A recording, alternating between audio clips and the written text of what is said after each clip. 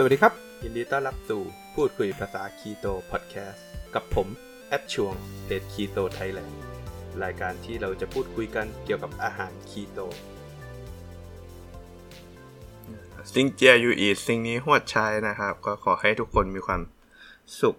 กับวันปิดตรุษจีนเนาะก็สำหรับในวันนี้เราก็จะมาคุยกันในเรื่องของเริ่มทานอาหารคีโตเริ่มอย่างไรนะครับหลังจากที่EP ที่แล้วเนาะเราก็ได้ทานไม่ใช่เราก็ได้ฟังกันแล้วว่าอาหารคีโตนี้ต้องทานอย่างไรใช่ไหมครับบางคนก็ยังแล้วมันทานอย่างไรแล้วถ้าเกิดจะเริ่มล่ะต้องเริ่มอย่างไหนใช่ไหมครับอันนี้ก็มีหลายๆคนถามเข้ามาเหมือนกันนะครับตอนแรกผมก็ภาษาไทยผมก็ไม่ค่อยแข็งแรงเนาะผมก็เลยไม่ค่อยเข้าใจความหมายว่ามันต่างกันยังไงเนาะแต่พอมานั่งคิดดูก็บางคนก็อาจจะเข้าใจที่ไม่ตรงกันนะครับสำหรับการทานอาหารคีโตเนี่ยในความเห็นของผมนะครับอันนี้เป็นความเห็นของผมเลยนะครับน่าจะแบ่งได้เป็น2แบบนะครับก็คืออันดับ1ก็คือการเริ่มทันทีทันใดเลยนะครับกับแบบที่2ก็คือค่อยๆลดลงนะครับมีความหมายว่ายังไงนะครับคำว่าเริ่มทันทีทันใดเนี่ยก็คือหมายถึงว่าเริ่มมาปั๊บตัดทุกอย่างเลยที่เป็นน้ำตาลข้าวหรืออะไรเงี้ยนะครับอะไรที่เป็นของหวานผลไม้ก็คือตัดทันทีทันใดนะครับข้อดีข้อเสียของแต่ละแบบเนี่ยผมบอกให้ไม่ได้จริงๆนะว่ามันมีอะไรบ้างนะครับแต่ว่าก็อยากจะให้ลองเหมือนกับเวลาที่คุณเคยเห็นเขาเลิกบุหรี่เนาะหรือไม่ก็เป็นการเลิกพวกยาเสพติดนะครับคุณก็น่าจะเห็นนะครับว่ามันจะมีการเลิกอยู่คล้ายๆ2แบบนะครับก็คือการค่อยๆชะลอหรือการงดใช้มันลงไปเรื่อยๆนะครับในที่นี้น้ำตาลนะครับหรือพวกคาร์โบไฮเดรตเราจะมองเหมือนกับบุหรี่หรือพวกยาเสพติดแล้วกันเนาะนะครับแต่ไม่ใช่ผมไม่ได้หมายถึงว่ามันแย่เท่าๆกันนะครับแค่ให้มองในลักษณะเดียวกันนะครับเพราะว่าร่างกายเราเนี่ยมีติดน้ำตาลได้เหมือนกันนะครับเวลาเราเลิกน้ำตาลเนี่ยมันจะมีอาการถอนต่างๆได้นะครับผมซึ่งถ้าฟังจาก EP ที่แล้วเนาะก็น่าจะพอได้ยินผมพูดเกี่ยวกับอาการถอนน้ำตาลบ้างเป็นเล็กน้อยนะครับเพราะฉะนั้นหากคุณเป็นคนที่ติดน้ำตาลอยู่แล้วนะครับกินของหวานเยอะกินข้าวเยอะกินผลไม้เยอะการค่อยๆลดเนี่ยมันก็อาจจะเป็นแนวทางที่ดีเพราะมันอาจจะทำให้ยังไงค่อยๆเปลี่ยนผ่านไปนะครับทำให้ร่างกายอาจจะไม่แบบเจออะไรที่แบบความเครียดอย่างหนักเนาะไม่ได้แบบเปลี่ยนผันกระทันหันอะไรประมาณนี้นะครับผมส่วนคนที่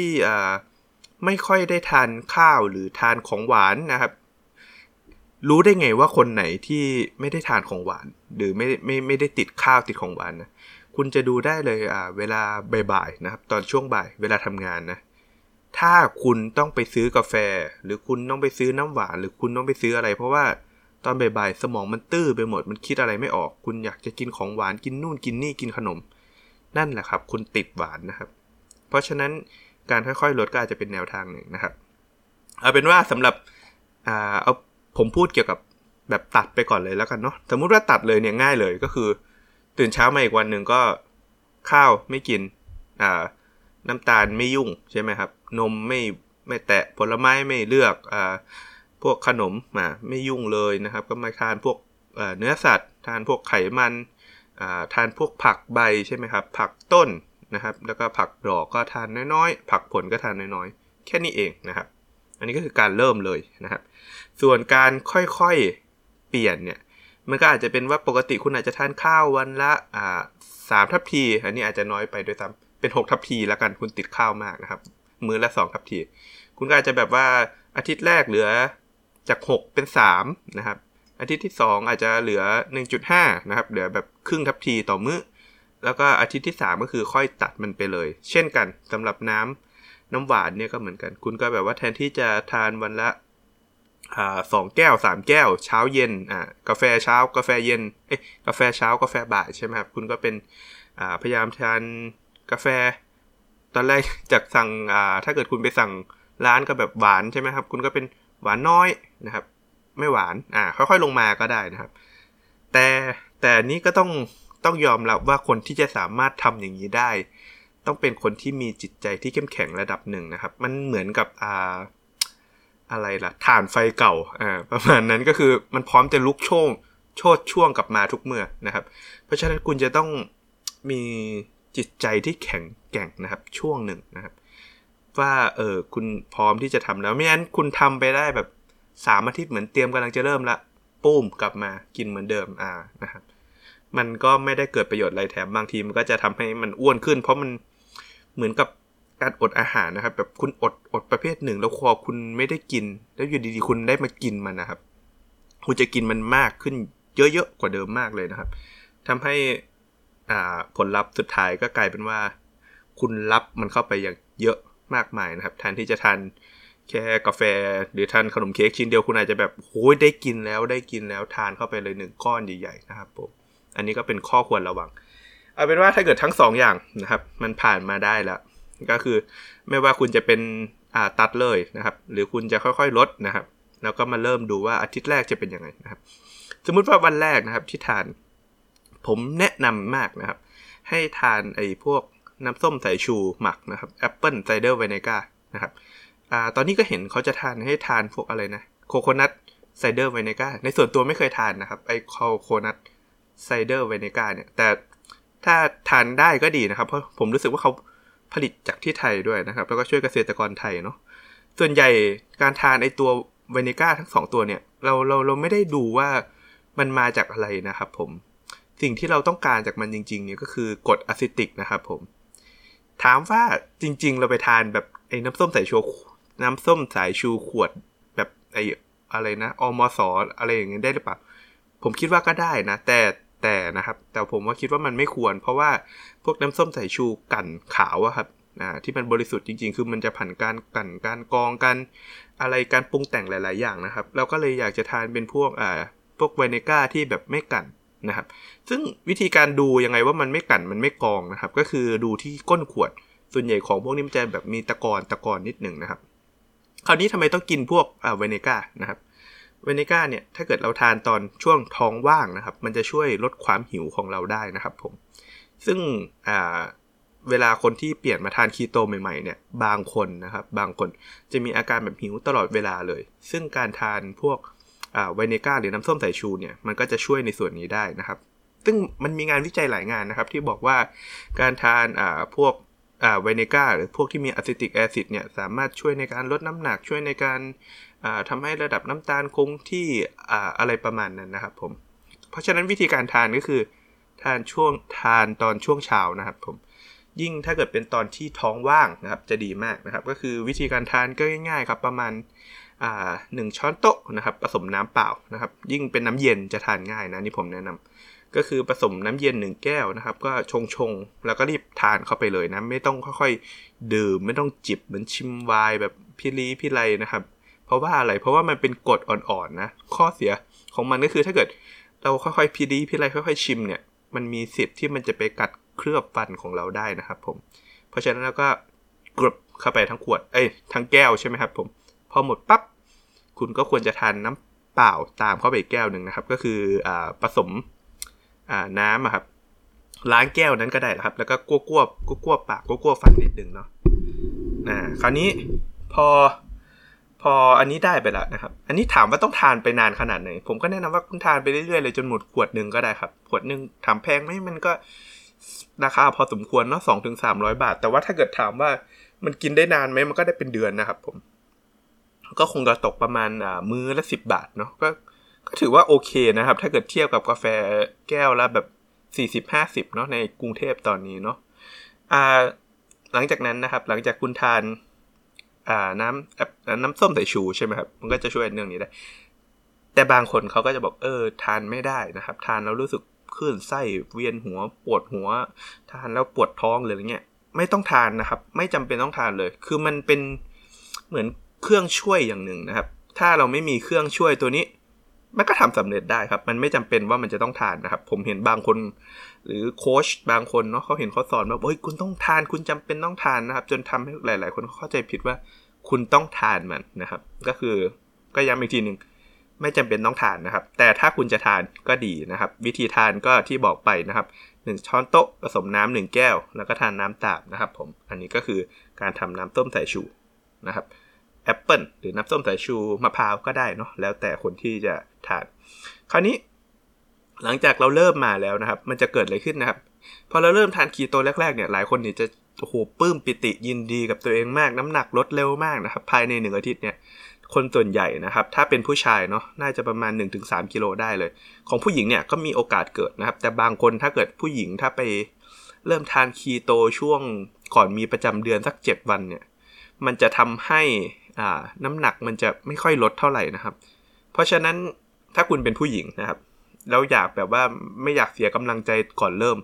ผมแนะนำว่าพยายามเริ่มนะครับหาวันเริ่มทานคีโตเนี่ยประมาณ7วันหลังจากที่มีประจำเดือนแล้วนะครับผมอันนี้เป็นจุดสังเกตที่ผมสังเกตมาจากเพื่อนๆสมาชิกหลายๆคนเนาะลองเอาไปทำดูนะครับผมคิดว่าน่าจะได้ผลนะคือผมพยายามหาข้อมูลเหมือนกันเขาก็ไม่ค่อยมีคนพูดถึงหรอกครับว่ามันต้องทานตอนไหนสำหรับผู้หญิงนะครับเพราะว่าส่วนใหญ่คนที่ทานคีโตเขาไม่ได้ทานแค่แบบเดือนเดียวเนาะส่วนใหญ่เขาก็วางแผนทานประมาณสัก3เดือน6เดือนอะไรอย่างงี้นะครับผมคราวนี้อาทิตย์แรกนะครับน้ำหนักจะหายไปเร็วมากเนาะก็ผมไม่แน่ใจว่าผมได้พูดไปในเอพิโซดที่แล้วหรือเปล่าเนาะก็คือปกติในร่างกายเราเนี่ยเราจะเก็บคาร์โบไฮเดรตในรูปของไกลโคเจนนะครับไกลโคเจนเนี่ยโดยปกติเนี่ยจะต้องอาศัยน้ำอยู่ด้วยนะครับก็คือ1กรัมของไกลโคเจนเนี่ยจะมีน้ำประมาณ 3-4 กรัมนะครับเพราะฉะนั้นถ้าเกิดปริมาณคาร์โบไฮเดรตที่สะสมหรือไกลโคเจนในร่างกายเราลดลงแบบทันทีทันใดนั่นก็หมายความว่ามันจะไม่ได้พาแค่ไกลโคเจนไปด้วยมันจะพาน้ำไปด้วยใช่ไหมครับผมพอเห็นภาพนะสมมติว่าร่างกายเสียไกลโคเจนไป1กิโลนั่นก็หมายถึงว่ามันพาน้ำ 3-4 กิโลตามไปด้วยใช่ไหมครับผมเพราะฉะนั้นก็เลยทำให้ในอาทิตย์แรกนะครับน้ำหนักของคุณอาจจะลดเร็วนะครับกว่าปกตินะครับสำหรับผู้หญิงเนี่ยก็อาจจะไม่นะครับเพราะว่าไกลโคเจนเนี่ยมันสะสมพวกตามกล้ามเนื้อด้วยนะครับในตับก็มีนะครับแต่ส่วนใหญ่ก็คือมันจะอยู่ที่ตับนะครับแล้วก็กล้ามเนื้อยิ่งคนมีกล้ามเนื้อมากก็จะมีไกลโคเจนที่มากกว่าคนปกตินะครับผมคราวนี้อาทิตย์แรกนะครับสำหรับบางคนถ้าเริ่มใหม่ๆนะครับมันจะมีอาการท้องเสียอ่อนๆนะครับก็คือไม่เชิงท้องเสียแต่ผมจะหมายถึงว่าถ่ายเหลวแล้วกันนะครับอันนี้ก็เป็นผลมาจากเวลาที่เราเปลี่ยนจำประเภทอาหารที่เราทานเนาะจากการทานพวกผักที่มีเส้นใยมาทานเป็นของที่มันมีไขมันเพราะมันมีไขมันเนี่ยสิ่งหนึ่งที่ร่างกายอาจจะยังไม่ชินนะครับในร่างกายเรามันจะมีเขาเรียกว่าแบคทีเรียในลำไส้นะครับแบคทีเรียในลำไส้เนี่ยมีปริมาณมากกว่าเซลล์ทั้งร่างกายเลยนะครับผมอันนี้ผมเคยไปอ่านมาซึ่งเป็นอะไรที่น่าตกใจมากเขาบอกว่าจริงๆร่างกายคนเราเนี่ยอาจจะไม่ใช่ของเราจริงๆนะครับเพราะว่ามันเป็นที่อยู่ของแบคทีเรียปริมาณมากกว่าทั้งอะไรทั้งเซลล์ในร่างกายนะครับตัวแบคทีเรียพวกนี้เนี่ยมันก็ถนัดการย่อยกันคนละแบบนะครับมันมีหลายชนิดนะมันไม่ใช่แบบมีแบคทีเรียชนิด A ชนิดเดียวนะครับมันก็มี A ที่ชอบย่อยใยอาหารมีชนิด B ที่ชอบย่อยไขมันนะครับเพราะฉะนั้นคนทั่วไปนะครับจะมีแบคทีเรียพวกนี้อยู่แล้วแต่สัดส่วนของแบคทีเรียแต่ละตัวเนี่ยมันจะไม่เท่ากันนะครับแต่เช่นถ้าเกิดคุณทานผักมาเยอะๆคุณทานข้าวมาเยอะๆแล้วคุณไม่ค่อยทานไขมันเลยนะครับแบคทีเรียที่ย่อยไขมันก็จะน้อยนะครับพอคุณเปลี่ยนมาทานคีโตซึ่งคราวนี้พวกผักหรือพวกกากใยมันเริ่มค่อนข้างลดลงนะครับแล้วไขมันเพิ่มขึ้นมากกว่าปกติหลายเท่านะครับสิ่งที่ตามมาคือแบคทีเรียที่มันมีหน้าที่ย่อยไขมันเนี่ยมันก็ยังอาจจะยังไม่ชินมันทำให้มันแบบย่อยแบบไม่เพอร์เฟกต์นะครับก็ทำให้เวลาถ่ายนะครับมันก็จะกลายเป็นถ่ายเหลวขึ้นมานะครับรวมถึงกับการที่พอร่างกายมันเริ่มไม่ได้ใช้พวกแบคทีเรียชนิด A ที่ย่อยพวกพืชผักน้ำตาลอะไรอย่างเงี้ยมันก็จะตายออกมานะครับก็คือมันก็จะล้างออกมามันก็จะกลายเป็นช่วงถ่ายเหลวช่วงแรกๆนะครับก็ทำให้บางคนที่เริ่มทานคีโตเนี่ยจะมีอาการนี้ขึ้นมานะครับผมคราวนี้ในส่วนของอาทิตย์แรกนะครับที่ต้องการนะครับหรือที่ควรปฏิบัติก็คือการทานให้อิ่มนะครับอิ่มสม่ำเสมอเลยพยายามยิ่งอิ่มยิ่งดีเพราะว่าพอเราอิ่มมันจะทำให้ร่างกายเราแบบแจ่มใสนะครับคือเราจะไม่แบบโหยหาเราจะไม่อยากไปกินนั่นอยากจะกินนี่แล้วมันก็จะทำให้หลุดคีโตไปใช่ไหมครับคราวนี้อีกอันหนึ่งในอาทิตย์แรกที่ควรระมัดระวังก็คือการทานน้ำนะครับน้ำและเกลือแร่นี่เป็นอะไรที่สำคัญเนาะเหมือนที่ผมบอกไปแล้วก็คือไกลโคเจนมันไม่ได้หายไปตัวเดียวมันพาน้ำไปด้วยนะครับเพราะฉะนั้นคุณจะต้องทานน้ำนะครับแล้วก็พวกเกลือแร่ต่างๆเนี่ยเข้าไปเสริมเพื่อป้องกันนะครับไม่ให้ร่างกาย อยู่ในภาวะ dehydration หรือภาวะขาดน้ำรวมถึงร่างกายขาดเกลือแร่นะครับพอเวลาร่างกายขาดน้ำและขาดเกลือแร่เนี่ยหากคุณไม่ได้ทานนะครับคุณจะมีอาการที่เรียกว่าไข้คีโตนะครับไข้คีโตเนี่ยมักจะเกิดในอาการประมาณ 7-14 วันหลังจากเริ่มนะครับโดยลักษณะเนี้ยมันจะเป็นอะไรล่ะมันจะเป็นคล้ายๆกับว่าคุณจะมีการแบบปวดหัวเป็นไข้อ่อนๆร่างกายไม่ค่อยมีแรงนะครับทำให้ในช่วงแรกคนที่ทานคีโตไม่ควรที่จะไปออกกำลังกายนะครับผมไม่ได้บอกว่าห้ามไปออกกำลังกายนะแต่ถ้าเกิดคุณไปออกกำลังกายที่มีการใช้เหงื่อที่มากนะครับประกอบกับการที่แบบร่างกายยังไม่คุ้นชินกับการใช้พวกพลังงานจากไขมันหรืออะไรประมาณนี้หรือคุณแบบทานน้อยไปด้วยนะครับน้ำก็น้อยเกลือแร่ก็น้อยสิ่งที่ตามมาส่วนใหญ่ก็คือคุณมีโอกาสที่จะแบบว่าเป็นลมหน้ามืดนะครับแขนชาวิ่งแล้วก็แบบขาชานะครับอันนี้คือสิ่งที่อาจจะเกิดขึ้นได้นะครับผมแม้ว่าคุณจะเป็นแบบว่านักมาราธอนมานานมากแล้วนะครับซึ่งส่วนตัวผมไม่ใช่นะครับแต่ผมก็ได้ไปอ่านเนาะพวกไปศึกษาข้อมูลมาเขาก็บอกกันหลายคนเลยว่าพวกแบบนักมาราธอนในต่างประเทศพอมาเริ่มทานแล้วแบบไปวิ่งเนี่ยก็คือมีโอกาสที่จะเป็นลมหน้ามืดได้เลยนะครับผมนะครับหลายคนที่แบบปรึกษาในเพจก็เคยถามมาอย่างนี้นะครับแล้วก็บอกทำไมถึงเป็นอย่างนี้ทำไมหน้ามืดนะครับก็อยากจะแนะนำว่าอย่าเพิ่งไปออกกำลังกายหนักนะครับคุณอาจจะเล่นเวทอยู่บ้านนะครับยกนู่นยกนี่อะไรเงี้ยพอเหงื่อมันเริ่มออกก็พยายามทานน้ำและเกลือนะครับอาจจะผสมเกลือลงไปในน้ำเช่นใช้เป็นเกลือทะเลครับประมาณสักครึ่งช้อนชาเนาะลงในน้ำแล้วก็คนๆแล้วก็ชิมนะครับกินเช้ากินเย็นนะครับวันหนึ่งก็จะประมาณ1ช้อนชาพอดีนะครับผมคราวนี้พอเข้าสัปดาห์ที่2ร่างกายจะเริ่มคุ้นชินนะครับเราจะเรียกว่าช่วงเปลี่ยนผ่านนะกันเราจะเรียกภาษาอังกฤษมันจะเรียก keto adaptation นะครับไอ้พวกคำว่าไอ้แต่ละช่วงมันเป็นยังไงเนี่ยคือจริงๆมันเป็นนิยามที่คนตั้งขึ้นมานะครับมันไม่มีอะไรที่ไปวัดได้จริงๆหรอกนะครับในช่วงนี้ก็คือร่างกายพอเราเริ่มแบบมาใช้พลังงานนะครับสิ่งที่ตามมามันมีโอกาสที่ร่างกายจะเริ่มอยากที่จะไปทานพวกแป้งและน้ำตาลมากขึ้นนะครับเพราะอะไรเพราะว่ามันเหมือนกับคนอดอาหารนะครับแบบอดมื้อนึงมันอาจจะอดได้แต่พอมันอดเลยไปมื้อที่2แล้วมันจะเริ่มแบบร่างกายจะเริ่มแบบอยากขึ้นมานะครับอันนี้ก็เหมือนกันมีโอกาสที่จะเกิดขึ้นได้พวกอยากกินแป้งอยากกินน้ำตาลนะครับซึ่งมันเป็นคล้ายๆอาการอยากครับมันก็จะมีแบบอาการปวดหัวหิวเห็นนู่นเห็นนี่ก็อยากกินและที่สำคัญก็คือคุณมีโอกาสที่จะฝันนะครับฝันว่าอยากกินนู่นไม่ใช่ฝันว่าอยากกินนะครับฝันว่ากินเลยก็ได้นะครับส่วนตัวเนี่ยผมเคยเจอก็คือผมฝันว่าผมกินโดนัทนะครับอันนี้ผมยังจำได้ดีเลยนะครับดันกินโดนัทฝันว่ากินดันกินโดนัท6ชิ้นนะครับคราวนี้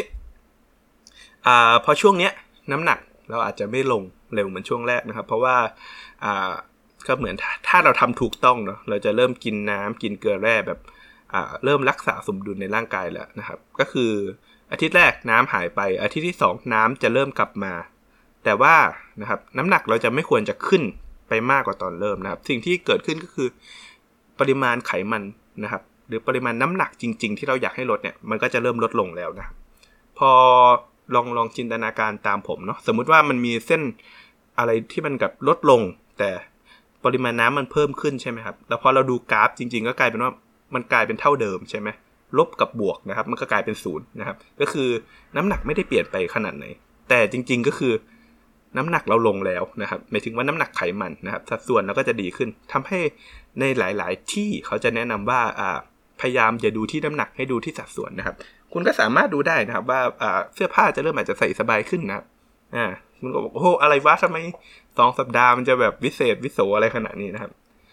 ก็คือมันมีโอกาสเกิดกับคุณได้นะครับโดยเฉพาะถ้าเกิดคุณยิ่งอ้วนๆเนี่ยนะครับยิ่งแบบโอ้โหเข้าทางคีโตเลยนะครับผมคราวนี้พอหมดสัปดาห์ที่2นะครับผมก็คือสัปดาห์ที่2กับสัปดาห์แรกเนี่ยปริมาณน้ำกับเกลือแร่เนี่ยพยายามทานเข้าไปเลยทานน้ำทานเกลือถามว่าต้องทานเกลือเยอะขนาดไหนนะครับอันนี้ผมตอบให้ไม่ได้จริงๆนะบางคนก็จะบอกทานปริมาณ x มิลลิกรัมต่อวันทาน5ช้อนชา3ช้อนชา2ช้อนชาอะไรเงี้ยในส่วนตัวผมมองว่าคุณก็ทำอาหารไปใส่เกลือไปอะไรเงี้ยแล้วพอหากตอนเช้าก็ทานแค่ครึ่งช้อนชาเย็นก็ครึ่งช้อนชาแต่ถ้ามันเริ่มแบบมีอาการแปลกๆปวดหัวตะคริวตัวร้อนนะครับตัวชาคุณก็อาจจะเพิ่มมันขึ้นมาได้นะครับอาจจะเพิ่มเป็น1ช้อนชาแทนตอนเช้านะครับ ผมอยากให้ทานให้มันแบบเพิ่มเอาอะไม่ใช่ว่าทานให้มันเกินไปเนาะคุณอาจจะหาพวกวิตามินรวมมาทานก่อนก็ได้นะครับช่วงนี้นะครับพอคราวนี้สัปดาห์ที่3ถึงสัปดาห์ที่4จะเกิดอะไรขึ้นนะครับสัปดาห์ที่3ถึงสัปดาห์ที่4เนี่ยคนส่วนใหญ่เนี่ยจะเริ่มไม่ค่อยหิวนะครับเอาใหม่สัปดาห์ที่3คนจะหิวก่อนนะครับคราวนี้มันอาจจะไม่เหมือนกับช่วงแรกนะครับมันจะเริ่มอยากกินนู่นกินนี่ก็คือสเต็ปอาทิตย์แรกเลยทานเข้าไปครับทานให้อิ่มนะครับยิ่งอิ่มยิ่งดีอย่าพยายามแบบอดอยากเพราะอดอยากเนี่ยมันเป็นเกี่ยวกับอะไรล่ะสภาพจิตใจด้วยว่ามันไม่ไหวแล้วนะครับไม่กินดีกว่าทำไมมันกินแล้วมันถึงทรมานอย่างนี้อะไรอย่างเงี้ยนะมันก็เลิกกินนะอะไรเงี้ยถ้าเกิดเรากินอิ่มสม่ำเสมอนะครับมันจะไม่มีปัญหาอะไรในส่วนนี้นะครับสัปดาห์ที่3ถึงสัปดาห์ที่4เนี่ยเขาจะอยู่ในช่วงที่เรียกว่าเริ่มคุ้นชินกับการใช้คีโตนะครับผมเพราะฉะนั้นสัปดาห์ที่3กับสัปดาห์ที่4เนี่ยพอหากเรากินน้ำกินเกลือแร่ให้เหมาะสมนะครับทานกรณีแรกพวกอะไรนะพวกไขมันทานอาหารที่อิ่มสม่ำเสมอคุณจะไม่มีอะไรเลยคุณจะรู้สึกมันเป็นปกติเลยแถมพวกอาการตะคริวอาการชาอะไรเงี้ยมันก็จะเริ่มลดลงอาการปวดหัวก็จะเริ่มไม่ค่อยมีละแถมพวกอาการถ่ายเหลวเนี่ยควรจะหายไปเลยนะครับคราวนี้พอเข้าสัปดาห์ที่4นะครับสัปดาห์ที่4มันก็จะเป็นแบบช่วงต่อเนื่องนะคราวนี้เวลาสัปดาห์ที่3ที่4เนี่ยผมไม่อยากให้มองเป็นแบบตัวเลขเป๊ะๆไปนะครับบางคนร่างกายเราต่างกันนะครับมันอาจจะเข้าช้าเข้าเร็วโดยเฉพาะถ้าเกิดคุณเป็นประเภทแรกที่ตัดเลยนะครับคุณอาจจะเข้าสัปดาห์ที่3อาจจะเร็วกว่าคนที่แบบค่อยๆลดนะครับหรือจริงๆคนที่ค่อยๆลดอาจจะเข้าเร็วกว่าคนที่มาสัปดาห์ที่3เร็วกว่าอันนี้ผมไม่ชัวร์จริงๆนะครับแต่ก็อย่าพยายามไปแข่งกับใครแข่งกับตัวเองนะครับการลดน้ำหนักเราไม่ได้แข่งกับใครเราไม่ได้ไปออกรายการใน Biggest Loser อะไรอย่างงี้ใช่ไหมครับเราไม่ได้แบบโอ้โหลด1กิโลได้กี่พันบาทกี่ล้านบาทอะไรอย่างงี้เนาะเราแข่งกับตัวเองนะครับเพื่อสุขภาพที่ดีเพราะฉะนั้นคุณก็เดินตามสเต็ปของคุณไปเรื่อยๆนะครับผมพอสัปดาห์ที่3มันก็จะเริ่มน้ำหนักมันจะกลับมาเริ่มลดแล้วนะครับไม่3ก็4เนี่ยไม่ควรจะเลยนี้นะครับถ้าเกิดคุณไม่ใช่ผู้หญิงที่ทานก่อนช่วงมีประจำเดือนนะอันนี้ผมบอกไว้ก่อนคุณก็จะน้ำหนักคุณก็จะเริ่มกลับมาลดแล้วก็จะลดแบบวันนะอะไรละอาทิตย์ละประมาณโลนึงบ้างครึ่งโลบ้างอะไรอย่างนี้นะครับลงมาเรื่อยๆนะครับผมพอสัปดาห์ที่4นะครับพอเข้าสัปดาห์ที่4คุณจะเริ่มไม่หิวอันนี้เป็นอาการที่เกิดในหลายๆคนนะครับก็คือเพราะว่าอะไรเพราะว่าร่างกายมันเริ่มไปใช้ไขมันที่อยู่ในสะสมได้ง่ายขึ้นนะครับพอมันไม่หิวสิ่งที่คุณไม่ควรทำนะครับสิ่งที่คุณควรทำก็คือก็ไม่ต้องกินครับก็คือหิวก็กินไม่หิวก็ไม่กินนะครับเราเลยจะมีสิ่งที่เรียกว่า IF เนาะหรือ intermittent fasting เกิดขึ้นนะครับถ้าแปลง่ายๆก็คือการอดอาหารเป็นช่วงๆนะครับในการอดอาหารเป็นช่วงๆนี้ก็คือยังไงนะครับวิธีง่ายสุดก็คือไม่ต้องกินเช้านะครับหรือประมาณกิน2มื้อครับเหมือนทำศีล8อะไรอย่างเงี้ยก็ได้หรือถ้าเกิดคุณไม่อยากทานเย็นนะครับกลัวคนที่บ้านก็เป็นห่วงนะครับคุณก็ทานเช้าเที่ยงนะครับหนักเที่ยงนะครับแต่ถ้าเกิดถามตรงๆชีวิตคนทำงานมันไม่มีใครมีเวลาไปนั่งกินเที่ยงเยอะๆหรอกครับหรือแบบไปทำกับข้าวเที่ยงกินที่ทำงานหรอกมันก็ไม่มีใช่ไหมครับเพราะฉะนั้นก็คือคุณก็อาจจะทานเที่ยงเย็นนะครับหนักเย็นนะครับหนักเที่ยงหนักเย็นอะไรเงี้ยคือเราจะไม่ได้มองว่าคุณทานหนักไปช่วงไหนเราพยายามมองในภาพรวมว่าทั้งวันคุณกินไปในปริมาณเท่าไหร่นะครับผมเพราะฉะนั้นยิ่งถ้าเกิดคุณทานไอ้น้ำส้มสายชูที่ผมว่าในตอนแรกเนาะมาด้วยนะทั้ง3วันมาเนี่ย3สัปดาห์มาต่อเนื่องมาถึงสัปดาห์ที่4ผมค่อนข้างมั่นใจแบบเกือบ 100% เลยว่าคุณสามารถข้ามมื้อเช้าได้สบายเลยคุณตื่นมานะครับเวลาข้ามมื้อเช้ามันง่ายเพราะว่าคุณตื่นมาคุณก็ไม่ต้องกินคุณก็อาจจะไปทานกาแฟดำนะครับแก้วนึงนะครับกาแฟดำแบบไม่ใส่อะไรเนาะแก้วนึงแล้วก็ไม่ใช่ผมเอาใหม่คุณตื่นมาคุณก็แบบทำนู่นทำนี่ใช่ไหมครับแปรงฟันทานน้ำส้มสายชูแก้วนึงนะครับคุณอาจจะไปที่ทำงานคุณก็ไปซื้ออเมริกาโน่เย็นแก้วนึงเนาะกาแฟดำแก้วนึงแล้วคุณก็จะไม่หิวจริงๆอันนี้ผมค่อนข้างจะรับประกันได้เลยพอถึงเที่ยงคุณก็กินไปเลยครับอยากกินเยอะกินน้อยนะครับพอเย็นถ้ายังหิวก็กินนะครับผมซึ่งช่วงนี้มันจะเป็นช่วงที่เราสามารถเพิ่มเวลาอดอาหารให้มันยาวขึ้นถามว่าทำไมคีโตมันถึงได้ผลคีโตมันไม่ได้วิเศษอะไรขนาดนั้นนะครับมันแค่ เมื่อแคลอรี่ที่เรากินมันน้อยกว่าแคลอรี่ที่มันใช้ใช่ไหมครับน้ำหนักมันก็ต้องลดนะครับเป็นธรรมชาติอยู่แล้วมันไม่มีอะไรไปขัดขวางนั้นได้นะครับแต่สิ่งที่ค่อนข้างจะดีกว่าก็คือเวลาถ้าเกิดคุณทำถูกต้องมา1อาทิตย์ที่1 2 3นะครับร่างกายจะเริ่มที่จะแบบสามารถที่จะไปใช้ไขมันนะครับก็คือมันจะเบิร์นไขมันถ้าเกิดคุณชอบแนวอะไรล่ะสุขภาพหน่อยมันจะมีคำว่าเบิร์นไปเบิร์นไขมันนะครับก็คือมันจะไปเบิร์นไขมันตามส่วนต่างๆเนี่ยมาใช้เป็นพลังงานนะครับก็ทำให้ร่างกายเนี่ยมีพลังงานที่ค่อนข้างเสถียรทั้งวันนะครับเหมือนกับ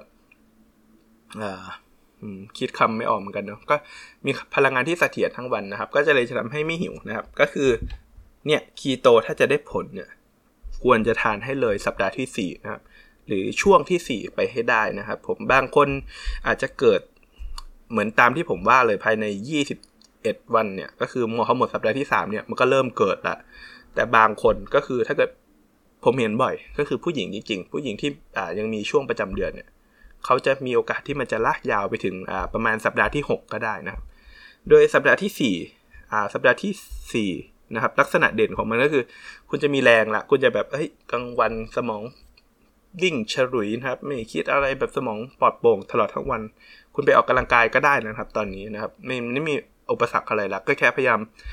อย่าให้ขาดเกลือแร่และขาดน้ำนะครับถ้าเกิดคุณขาดเมื่อไหร่นะครับอาการ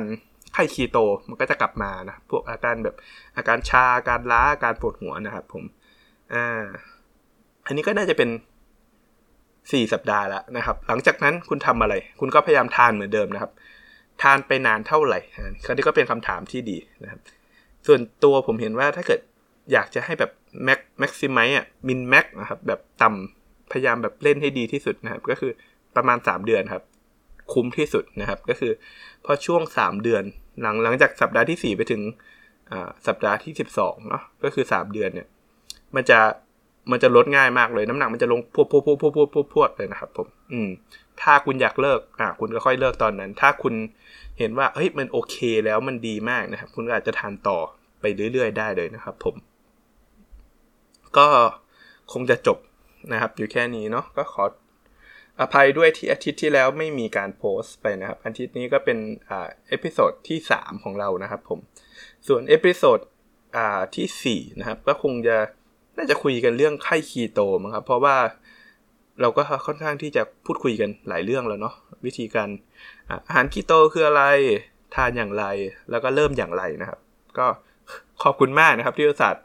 รับฟังจนจบนะครับผมสวัสดีครับ